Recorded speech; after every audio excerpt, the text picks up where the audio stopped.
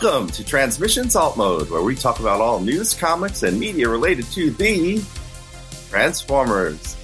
On this episode, it's the return of Transformers comics. We do a deep dive into Skybound's Transformers #1 and the new Energon universe. Today is Friday, October 13th, 2023, and this is episode 359 of Transmissions Alt Mode.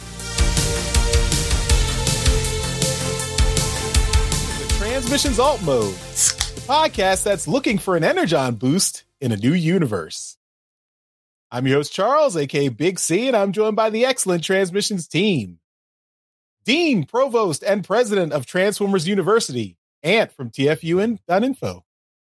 Hello. And Jeremy, aka Yakko. Hey, how's it going? Let's talk Transformers comics. All right. And as always, we start off the show by thanking our Donatreons, those lovely people who support us on Patreon and PayPal. Thank you all so much for continuing to help us out and support the show. We really appreciate it. And it's because of you that we can keep everything going, keep the lights on, and keep the show going. So we really appreciate the support. If you are not a Donatron and would like to become one, just go to transmissionspodcast.com/support. And that's where you can sign up and become one of the few, the proud, the Transmission supporters. Of course, you get a lot of perks by being a Donatron, some exclusive bonus episodes. That includes our bonus show, We Like Big Bots, done by Daryl and Dr. Pants, who could not be here today. This week is Bizarro Thanksgiving, so we don't have Daryl with us up in Canada. But we wish them a happy Thanksgiving. Even we're going to make him do a solo show in November, right? Yeah. Yeah. If only we recorded on Thursdays. But he'll be back next week. Don't worry.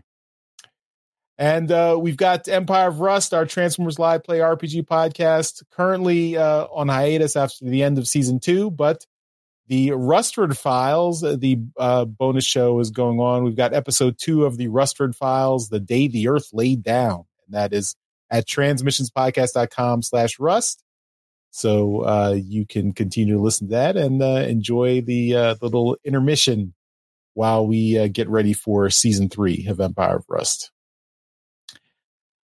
We've got some other stuff coming, but before I go into everything else, I do want to introduce our guest, Ant from TFU.info.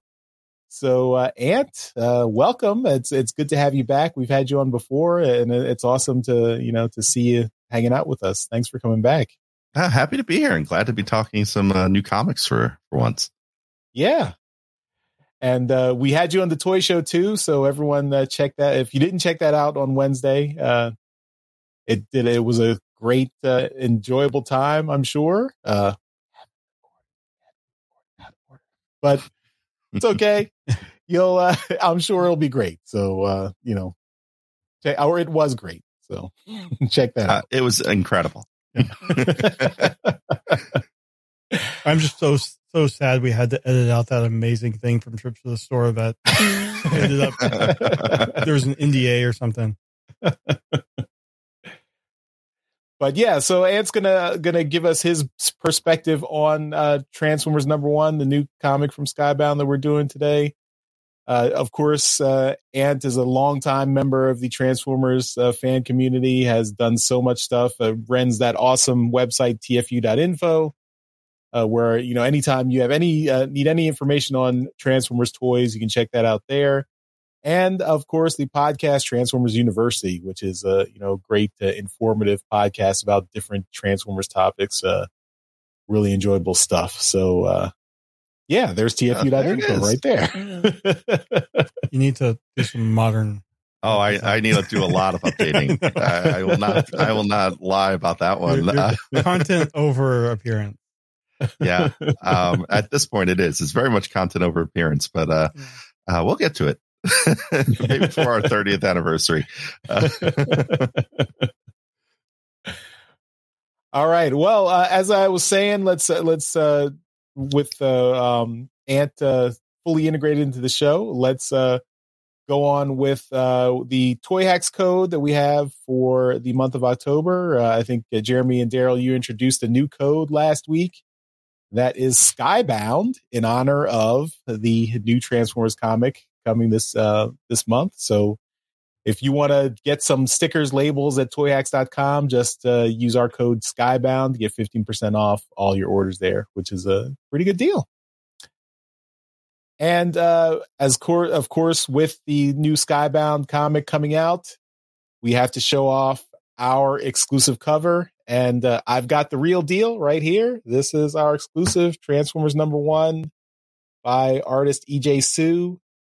It's a very cool cover here. And you can see on the back, there it is. There's that logo, Transmissions Podcast. There it is. It's real and it's spectacular. So, going by where your finger was, I thought you were pointing out the Image logo, and I was like, "Well, that's supposed to be there." Yeah. Here, this one right there. It doesn't get old seeing our logo on a physical comic. So yeah, got a lot of these. I've been shipping them out to all the people who ordered them, and all our donatrons are getting one too. So yeah, look forward to these. We have in the chat, John Forks 11 Good got his already. Oh, nice. Great. Yeah, I've been shipping is expensive, so I've been sending them media mail. So hopefully they're coming relatively soon. So just be patient. I'm updating the tracking numbers as soon as we send them out. So everyone look forward to them. They'll be coming soon. Can't wait to get mine. Did you pay for the order, Jeremy? I didn't pay for anything. I was told my Canadian friend was going to take care of it. No, he's not here. I'll have to have a chat with him. All right. Well, without further ado, let's move on and jump right in. Before we get into the comic review, let's talk about some news, because we've got other stuff going on. Like this comic is doing some crazy stuff, so numbers are going crazy here. But let's jump into some comics news.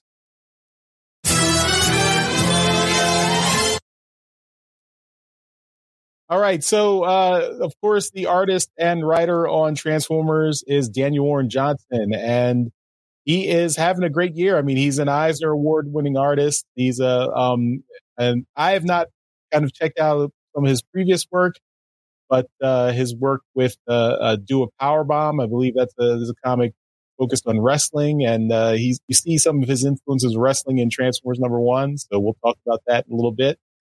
But he's a Chicago artist, so local Chicago press has talked about his work on Transformers. So you can check out that article. He also he does a YouTube channel where he does a weekly stream every Friday with where he talks about his work. And he did a special stream with a director's commentary for Transformers #1. So I did watch this commentary. It was very interesting. He goes through every page of the comic. He also talks about his love for other Transformers artists. He read a lot of the Marvel comics back in the day, and he's a big fan of Jeff Sr. So as soon as I heard that was I knew he was a kindred spirit. Jeff Sr. is one of my favorite Transformers artists, by far one of my favorite from the Marvel era. And the fact that he called out Jeff Sr. in particular as one of his influences and trying to kind of a style that he said it's so unique he can't really copy it or homage it, but he really enjoys it. So I really appreciated that.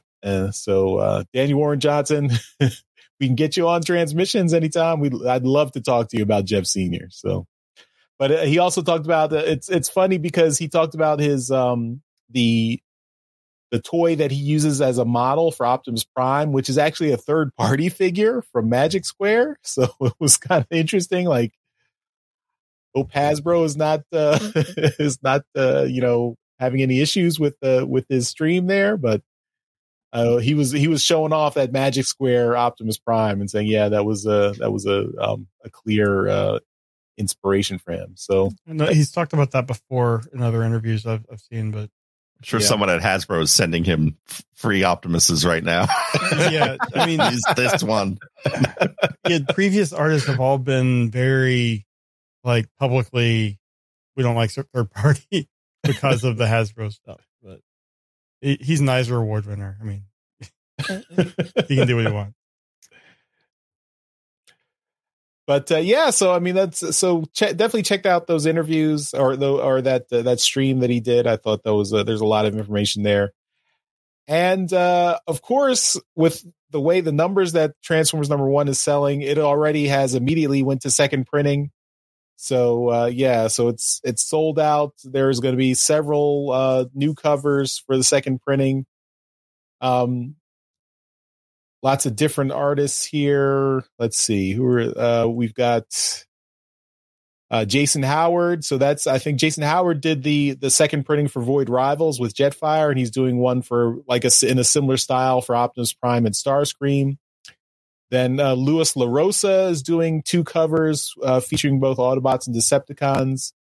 And then Greg Ticini is doing a spoiler cover for spoiler for second printing. I have those covers are out. I don't know if you guys have seen them, but there's definitely a spoiler on that one cover. Oh, there is. Okay.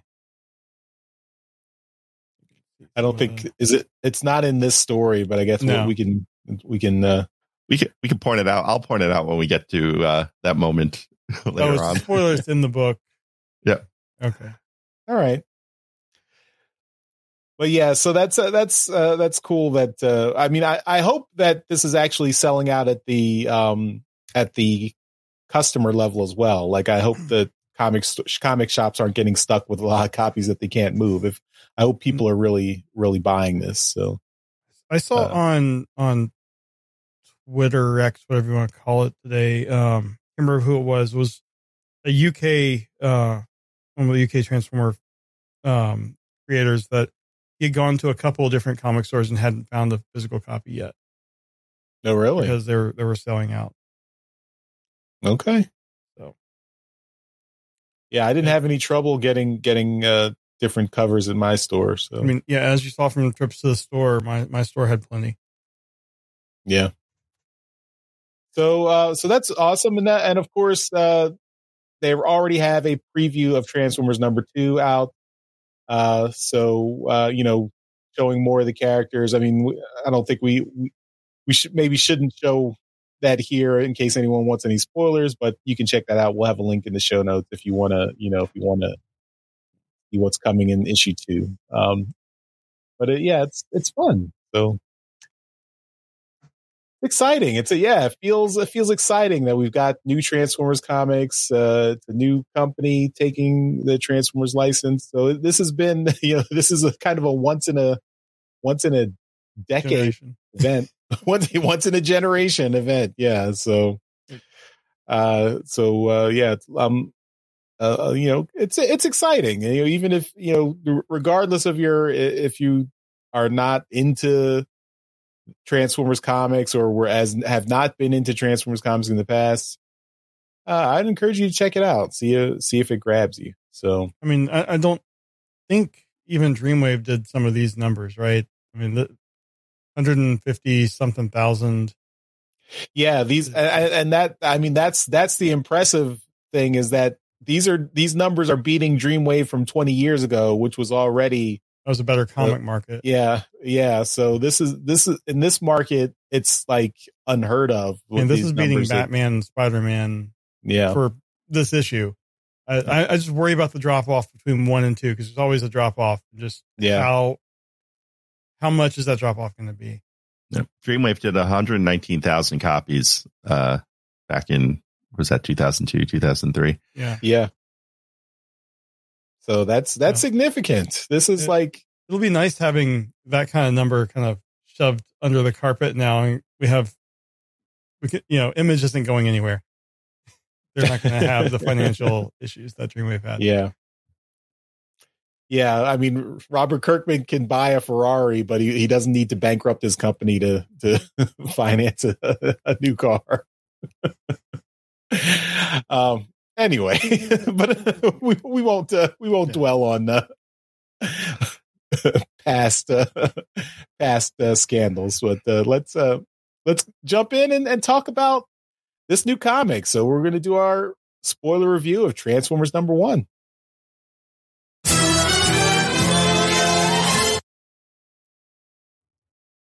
All right. So I have written a review. It's been a while. I had to dust off my my fingers and my typing fingers here and get this review ready. We've got Skybound, Transformers #1, and this is. So I'm not going to do covers anymore. At least with this one, ridiculous. Or 30 something. It's the only one that matters, right? Yeah.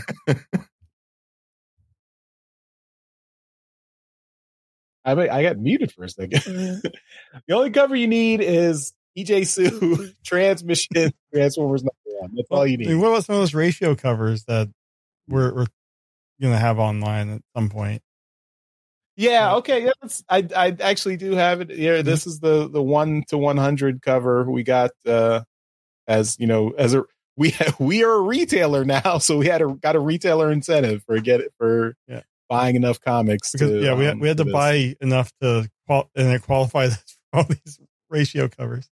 Yeah, is that chromium?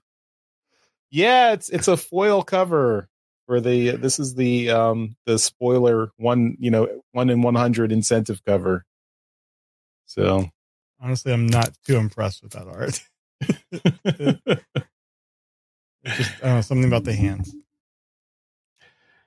But so there are tons of covers. I mean, beyond just the regular covers, then retail incentive covers, and retail exclusive covers like the ones we got there. I think there are over like 30, 35 different covers for this issue. So, and then now there's going to be a second printing. So there's going to be even more covers. So there's lots of covers. Pick the cover you want. Just make sure you pick the Transmissions cover.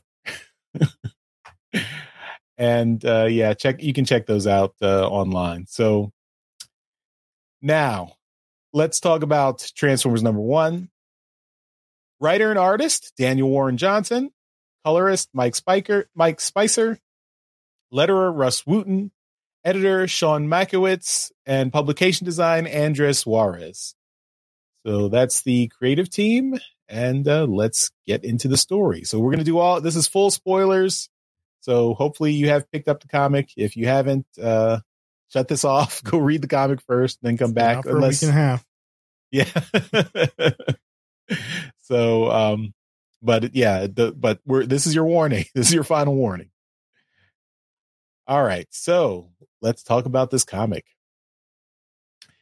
In the mid-1980s, in a town somewhere in the Pacific Northwest, Spike Witwicky finds his dad Sparkplug passed out at the local bar.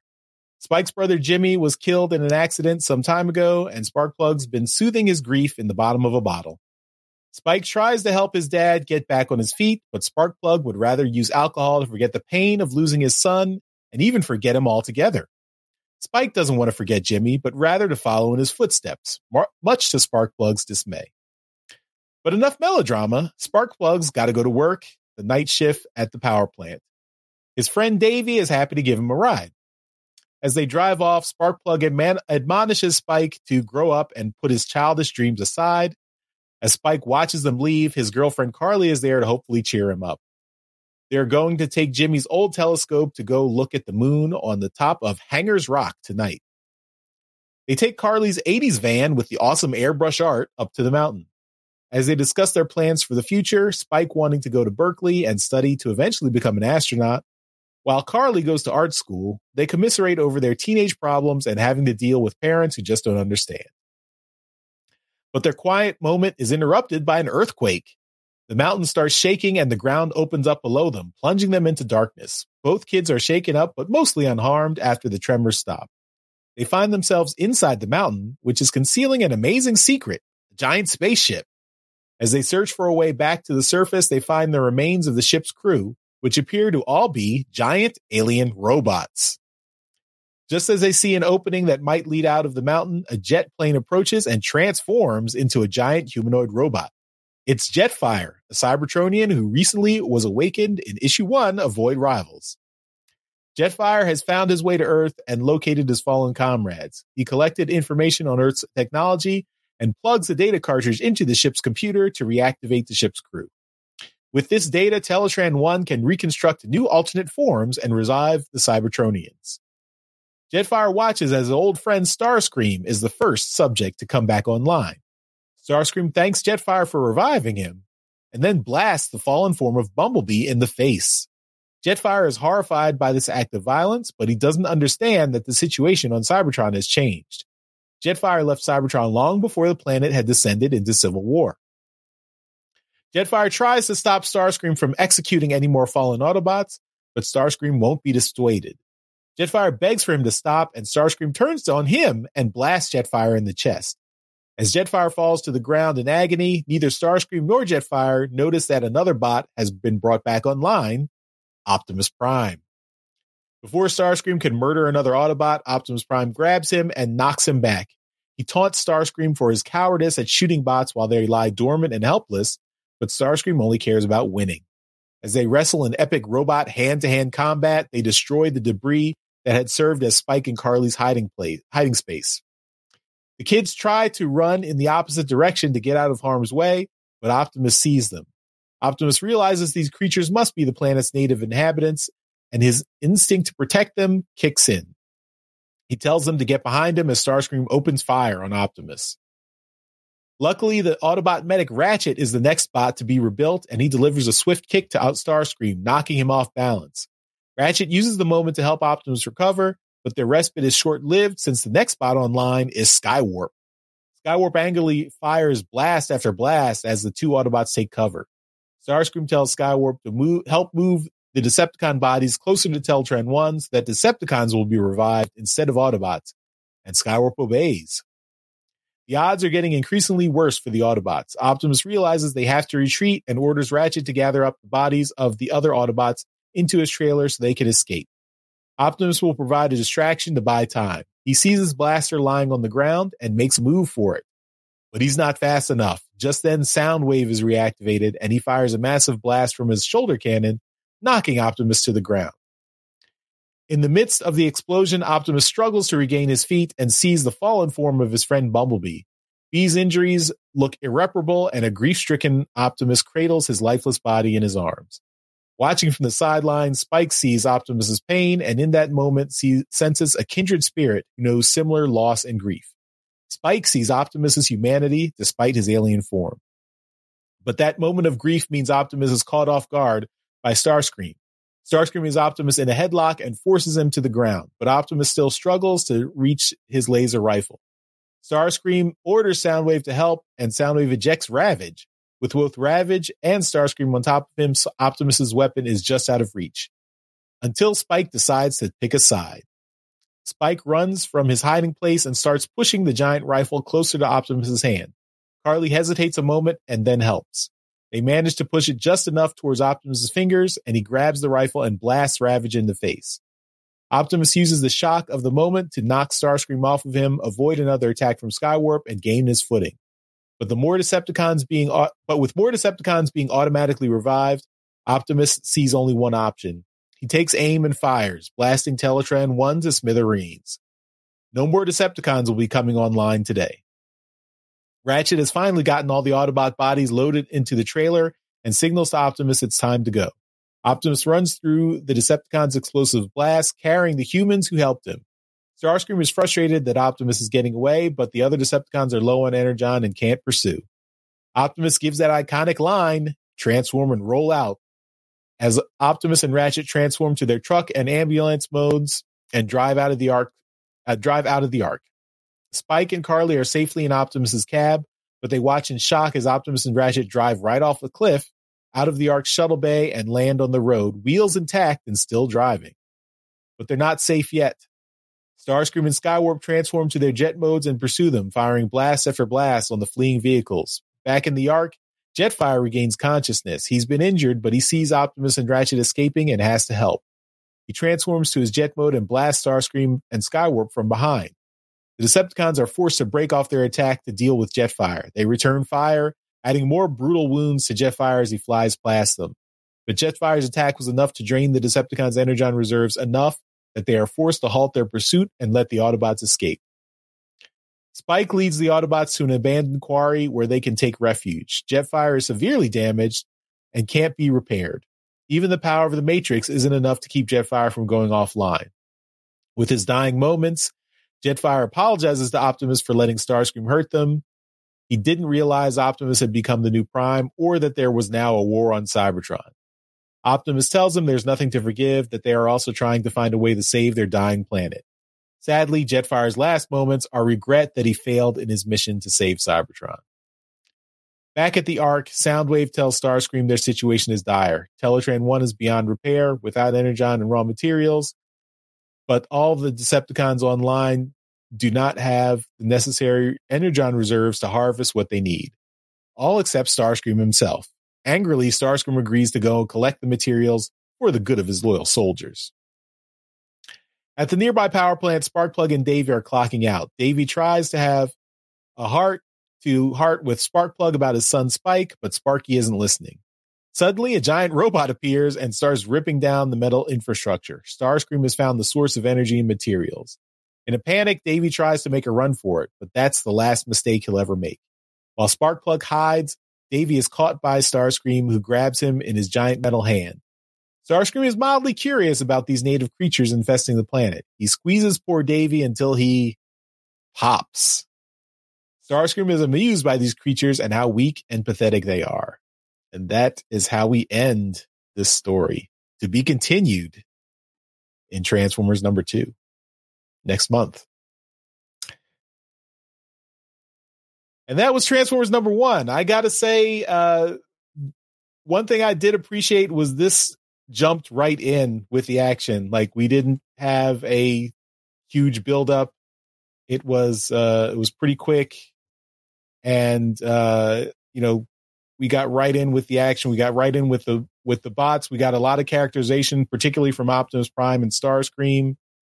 We got a little character moments. I particularly liked showing the sensitivity and humanity of Optimus Prime immediately in this story. I think that's something that in previous comics with Optimus that, for a long time, I thought that was something that was missing. That the core of Optimus Prime is not that he's just, this heroic epic leader. It's that he has this core of compassion for other people, particularly for his troops and for, other living creatures that are smaller than him. And his instinct is to protect. So I really like that.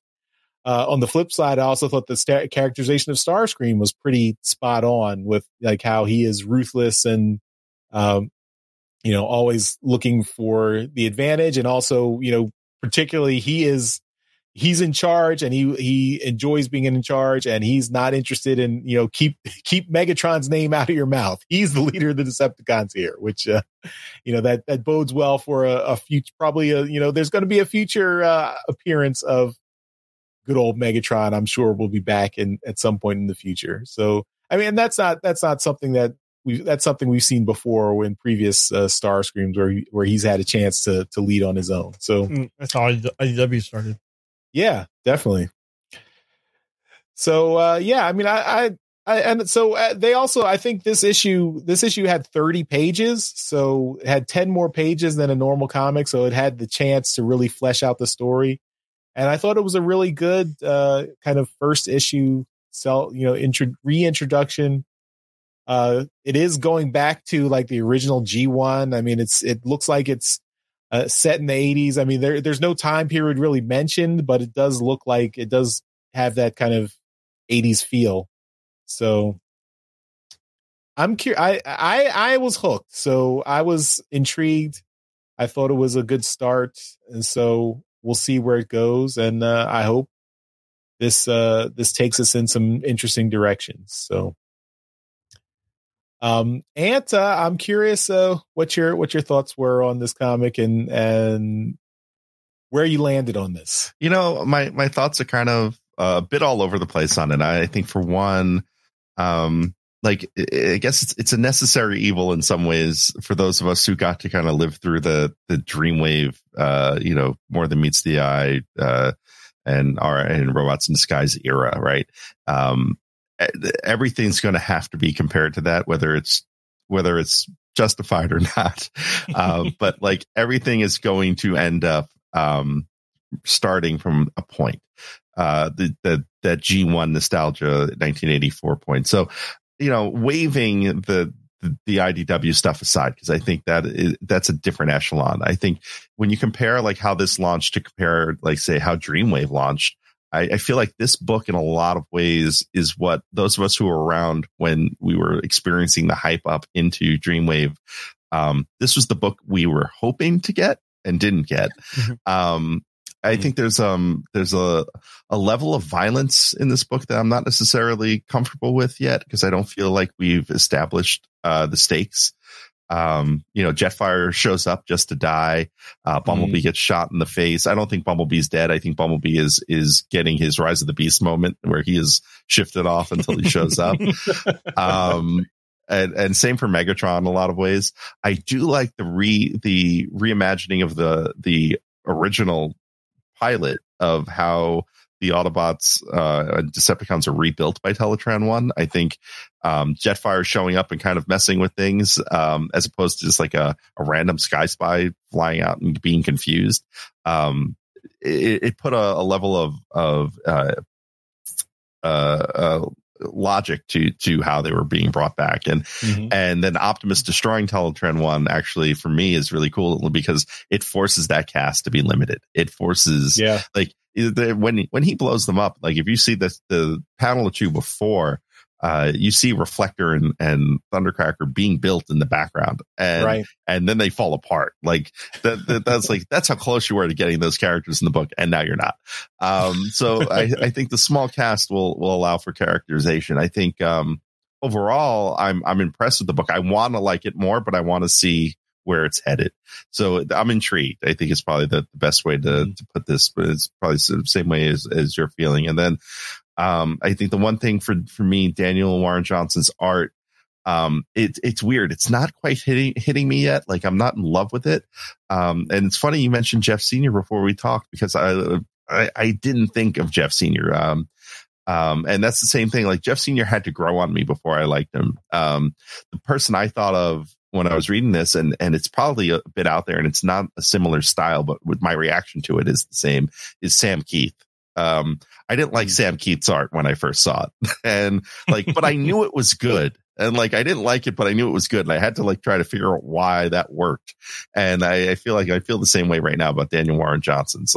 His storytelling is great. I can tell from panel to panel, I know what's going on, I know that sequence, but the stylization, I don't know, it's not clicking for me just yet.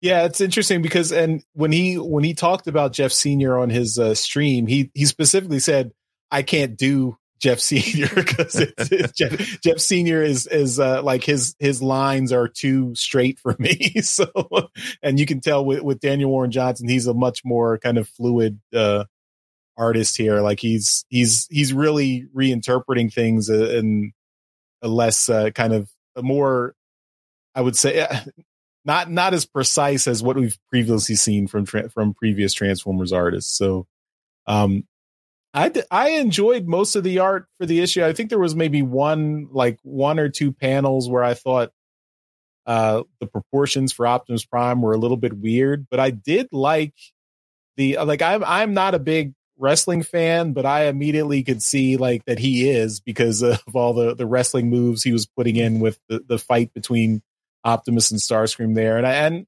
it looked cool. I mean, I thought that was a cool way to show that physicality of the battle.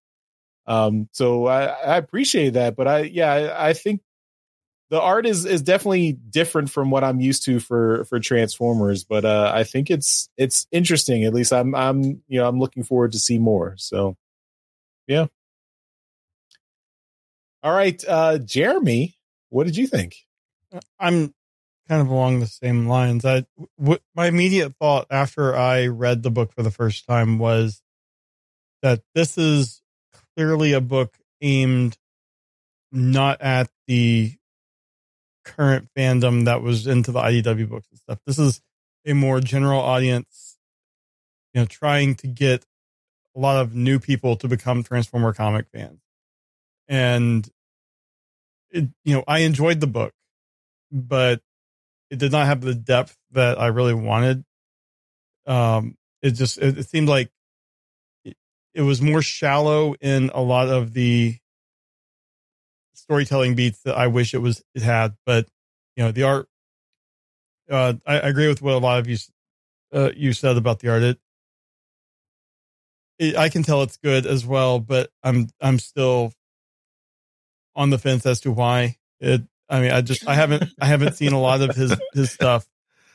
But I mean, everything is clear. I'm curious as to what Daryl's going to say when we talk to him about it. But I mean, it's not like I enjoyed Tom Scioli's Transformers versus G.I. Joe, which also I realize is good, and I can understand why Daryl thinks that it's not good. I'm wondering what he's going to say about this, because this is also stylized. I mean, it's a lot clearer, and it's different. We've dealt with the Alex Milnes, the Andrew Griffiths, EJ Sues for years, and the highly precise, overly precise, really and clean Transformers, and this is more rough, visceral. It kind of works in the fights, although there are some proportion issues. But I think with his wrestling background, it did help in the kind of the choreography. I thought it worked really well there. But the writing, I feel, was the strongest point of the book, even though it didn't give me all that I want. I could see, as someone that has never read a Transformer book before, pick this up and be like, oh, this is something that's interesting. It's not what I've seen in the live action movies. It's not what I remember from the cartoons and stuff, but there are enough points in there that do click that I could see them catching on and following it. I mean, there is going to be a drop off with number 2, because there always is, but I could see a lot of casual fans sticking with this for a little while. Especially with the following that Robert Kirkman has and that Daniel Warren Johnson has. I think that's going to sustain this a little bit until we can kind of get into the universe more. But and it left me wanting a lot more. But I do like what they're doing. The reversal of the Decepticons are now in the arc, where the Autobots are kind of having to figure out where to be, and really they're down to just Optimus and Ratchet at this point. I think that is an interesting starting place, and it's kind of a reversal of what we've seen in almost every other incarnation. And then the human story also kind of interests me, although that fall that Spike and Carly took after the earthquake, there's no way they survived that. That's like falling onto rocks probably 20, 30 feet. There's no way they survived. There were special super soft pillow rocks at the bottom of that cavern. Maybe, and, or broke their fall. This entire series is just going to be ultimately Spike's last thought. That's everything that happened is just before he died. But I don't know. I get the impression that Jetfire had been on Earth for a little while, because he had, like, I got the impression that he identified where the Ark was, but he couldn't get to it. So that's why he caused the earthquake. And that kind of gave him a knowledge of Earth vehicles and stuff, which kind of goes to what you're saying, Ant, with the logic. And I mean, I kind of connected dots there that I did enjoy. And yeah, so, I mean, this was fun. This was a good number 1. I'm looking forward to seeing where the whole Energon universe goes from here. There's enough there that really, if I wasn't already committed to buying every Transformers comic ever, I would continue with this. I mean, if I could give one tiny nitpick, which is not, I mean, it's not a criticism of this book, because you could probably criticize every introductory Transformers story with this. How do they know English? How do they immediately speak English and speak to the humans already and can speak their language? Yeah, well, I mean, I suspect Jetfire's been on the planet for a while and has, done recon. But yeah, everyone else. Yeah, I mean, Jetfire wasn't the one who talked to the humans first. Right. It was Optimus. So, I mean, that's every Transformer or maybe every Teletran was able to monitor things in the however long. Teletran installed Google Translate into them, or the 1980s equivalent. Yeah. It's funny you mentioned the 1980s. Like, there's no clear declaration of when this story takes place. Like, we're just assuming it's the 80s because of the war scene at the beginning, which may or may not be Vietnam. It could also be like Desert Storm or something. Yeah, and then the shuttle explosion that's shown there, which is what we assume is what killed Jimmy. So was Jimmy on the Challenger? Was he? And the thing is, I know you mentioned that Jimmy is Spike's brother. I don't think, did they say Jimmy was Spike's brother in the book? No, they did not. So yeah, we're making some assumptions there. So yeah, that's they did not mention who exactly Jimmy is. So Jimmy could be his brother, could be his uncle, could be something else entirely. Just getting Jimmy Pink out of the picture from the start. So IDW fans clamoring for a return of Jimmy Pink. Yeah, I like to think Jimmy is Buster's real first name. James Buster Witwicky. Yeah. Yeah, so we do not have the full picture of Spike and Sparkplug's home situation. So hopefully we'll get more details in the next issue. Also on the director commentary stream that I watched, Daniel Warren Johnson did mention that he specifically did not give a time era for the comic. So he said the only thing he kind of fixed is that no one has cell phones, because he says he hates stories with cell phones. I guess that causes some narrative issues with how ease of communication. So it's a time before cell phones were plentiful, I guess, which that doesn't have to be the 80s. Right. I mean, I think it's smart with the whole establishing of this new universe. You have the G.I. Joe stuff that's going to be starting up. So kind of not setting a distinct time frame doesn't lock you in. And so, I mean, eventually they're going to have to kind of give it a set time. But right now, when they're introducing everything, just it helps. Because you saw what happened with IDW when they tried to integrate the continuity of all the G.I. Joe stuff with all the Transformers stuff, and it just didn't really work. Yeah. So yeah, I mean, so I'd say this is a good start, a good fresh start. It remains to be seen what direction this will take. I mean, the high watermark for me is still the IDW, particularly the James Roberts and John Barber era of IDW comics. That's my like ultimate Transformers comics stories, and the pinnacle of plot, art, and everything coming together really well. So can this get to that height? I mean, we'll give it time and see where they go. I mean, that would be a worthy goal to shoot for. I have seen some of the interviews that Daniel Warren Johnson has given. He is not familiar at all with the IDW stuff, so he won't really be influenced by that. So we'll see what direction he'll take.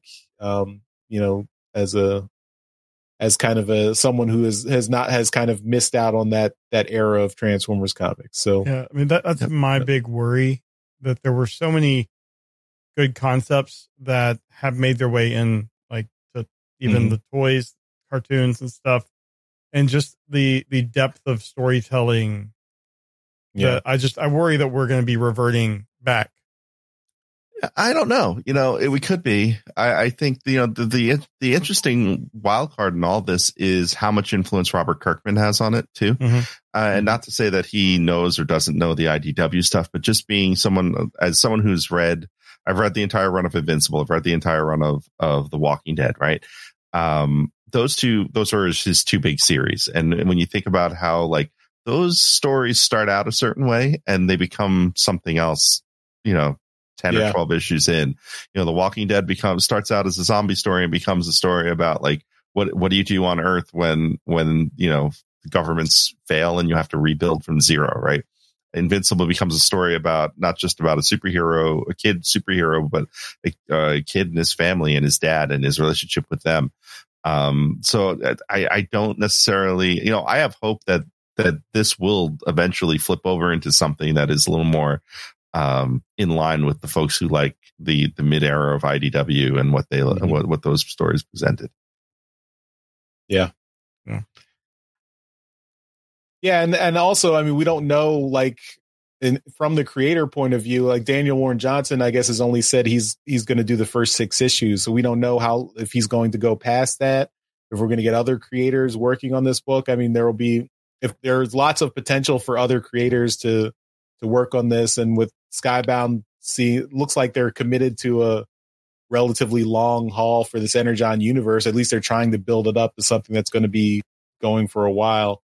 So there will be an opportunity for lots of different creators to hopefully bring something interesting. So yeah, it does seem like they have good plans for a firm foundation for all the Energon universe stuff. And I like going in with the clear, like, it's clear that there is a plan. So I'm willing to kind of let this foundation be built, and we'll see where we go from there. Yep. All right. Well, that was our review of Transformers #1. And that will do it for this episode of Transmissions Alt Mode. So, as always, at the end of every show, we give a shout out to our Masterpiece Donatrons. These are the folks who continue to support us at our highest level on Patreon. And that's why we give them a shout out in every episode. So thank you once again to John Forex Levengood and Demon Tech 82. You guys are awesome. I think I see Demon Tech 82 listening right now. So you get to hear your shout out live. So hope you enjoyed it. And thank you for your support. And of course, Ant, thanks for coming on, guest hosting this week. Why don't you tell everyone where they can find your stuff online? Of course, tfu.info. Yes. So you can start with the website, tfu.info, the world's longest running Transforming Toy archive. You can also catch me on my podcast, Transformers University, and my sister show for that, TFU News and Views, where I will be, it might even be up by the time this posts, my review of Transformers 1. And Transformers #1, I should say. And then, of course, you can catch me on social media. I still try to figure out where I'm ending up. I'm trying to end up at Blue Sky. I've even moved my icon to where I used to keep Twitter to force myself to go on there a bit more. You can find me at Blue Sky as TFU Info, all one word. And I still poke around on Twitter at TFU_info. Awesome. All right, everyone. That's it for this episode. We'll see you next time. Thanks for watching and listening. Bye-bye. Bye. See you. Later. Thank you for listening to this episode of Transmissions. If you'd like to join the conversation, travel to our Discord channel at transmissionspodcast.com/Discord. Want some cool transmission swag? Feast your eyes on our transmissions gear at transmissionspodcast.com/shop. If you'd like to support our podcast, go to transmissionspodcast.com/support or tell your friends about our show. We'll see you next time.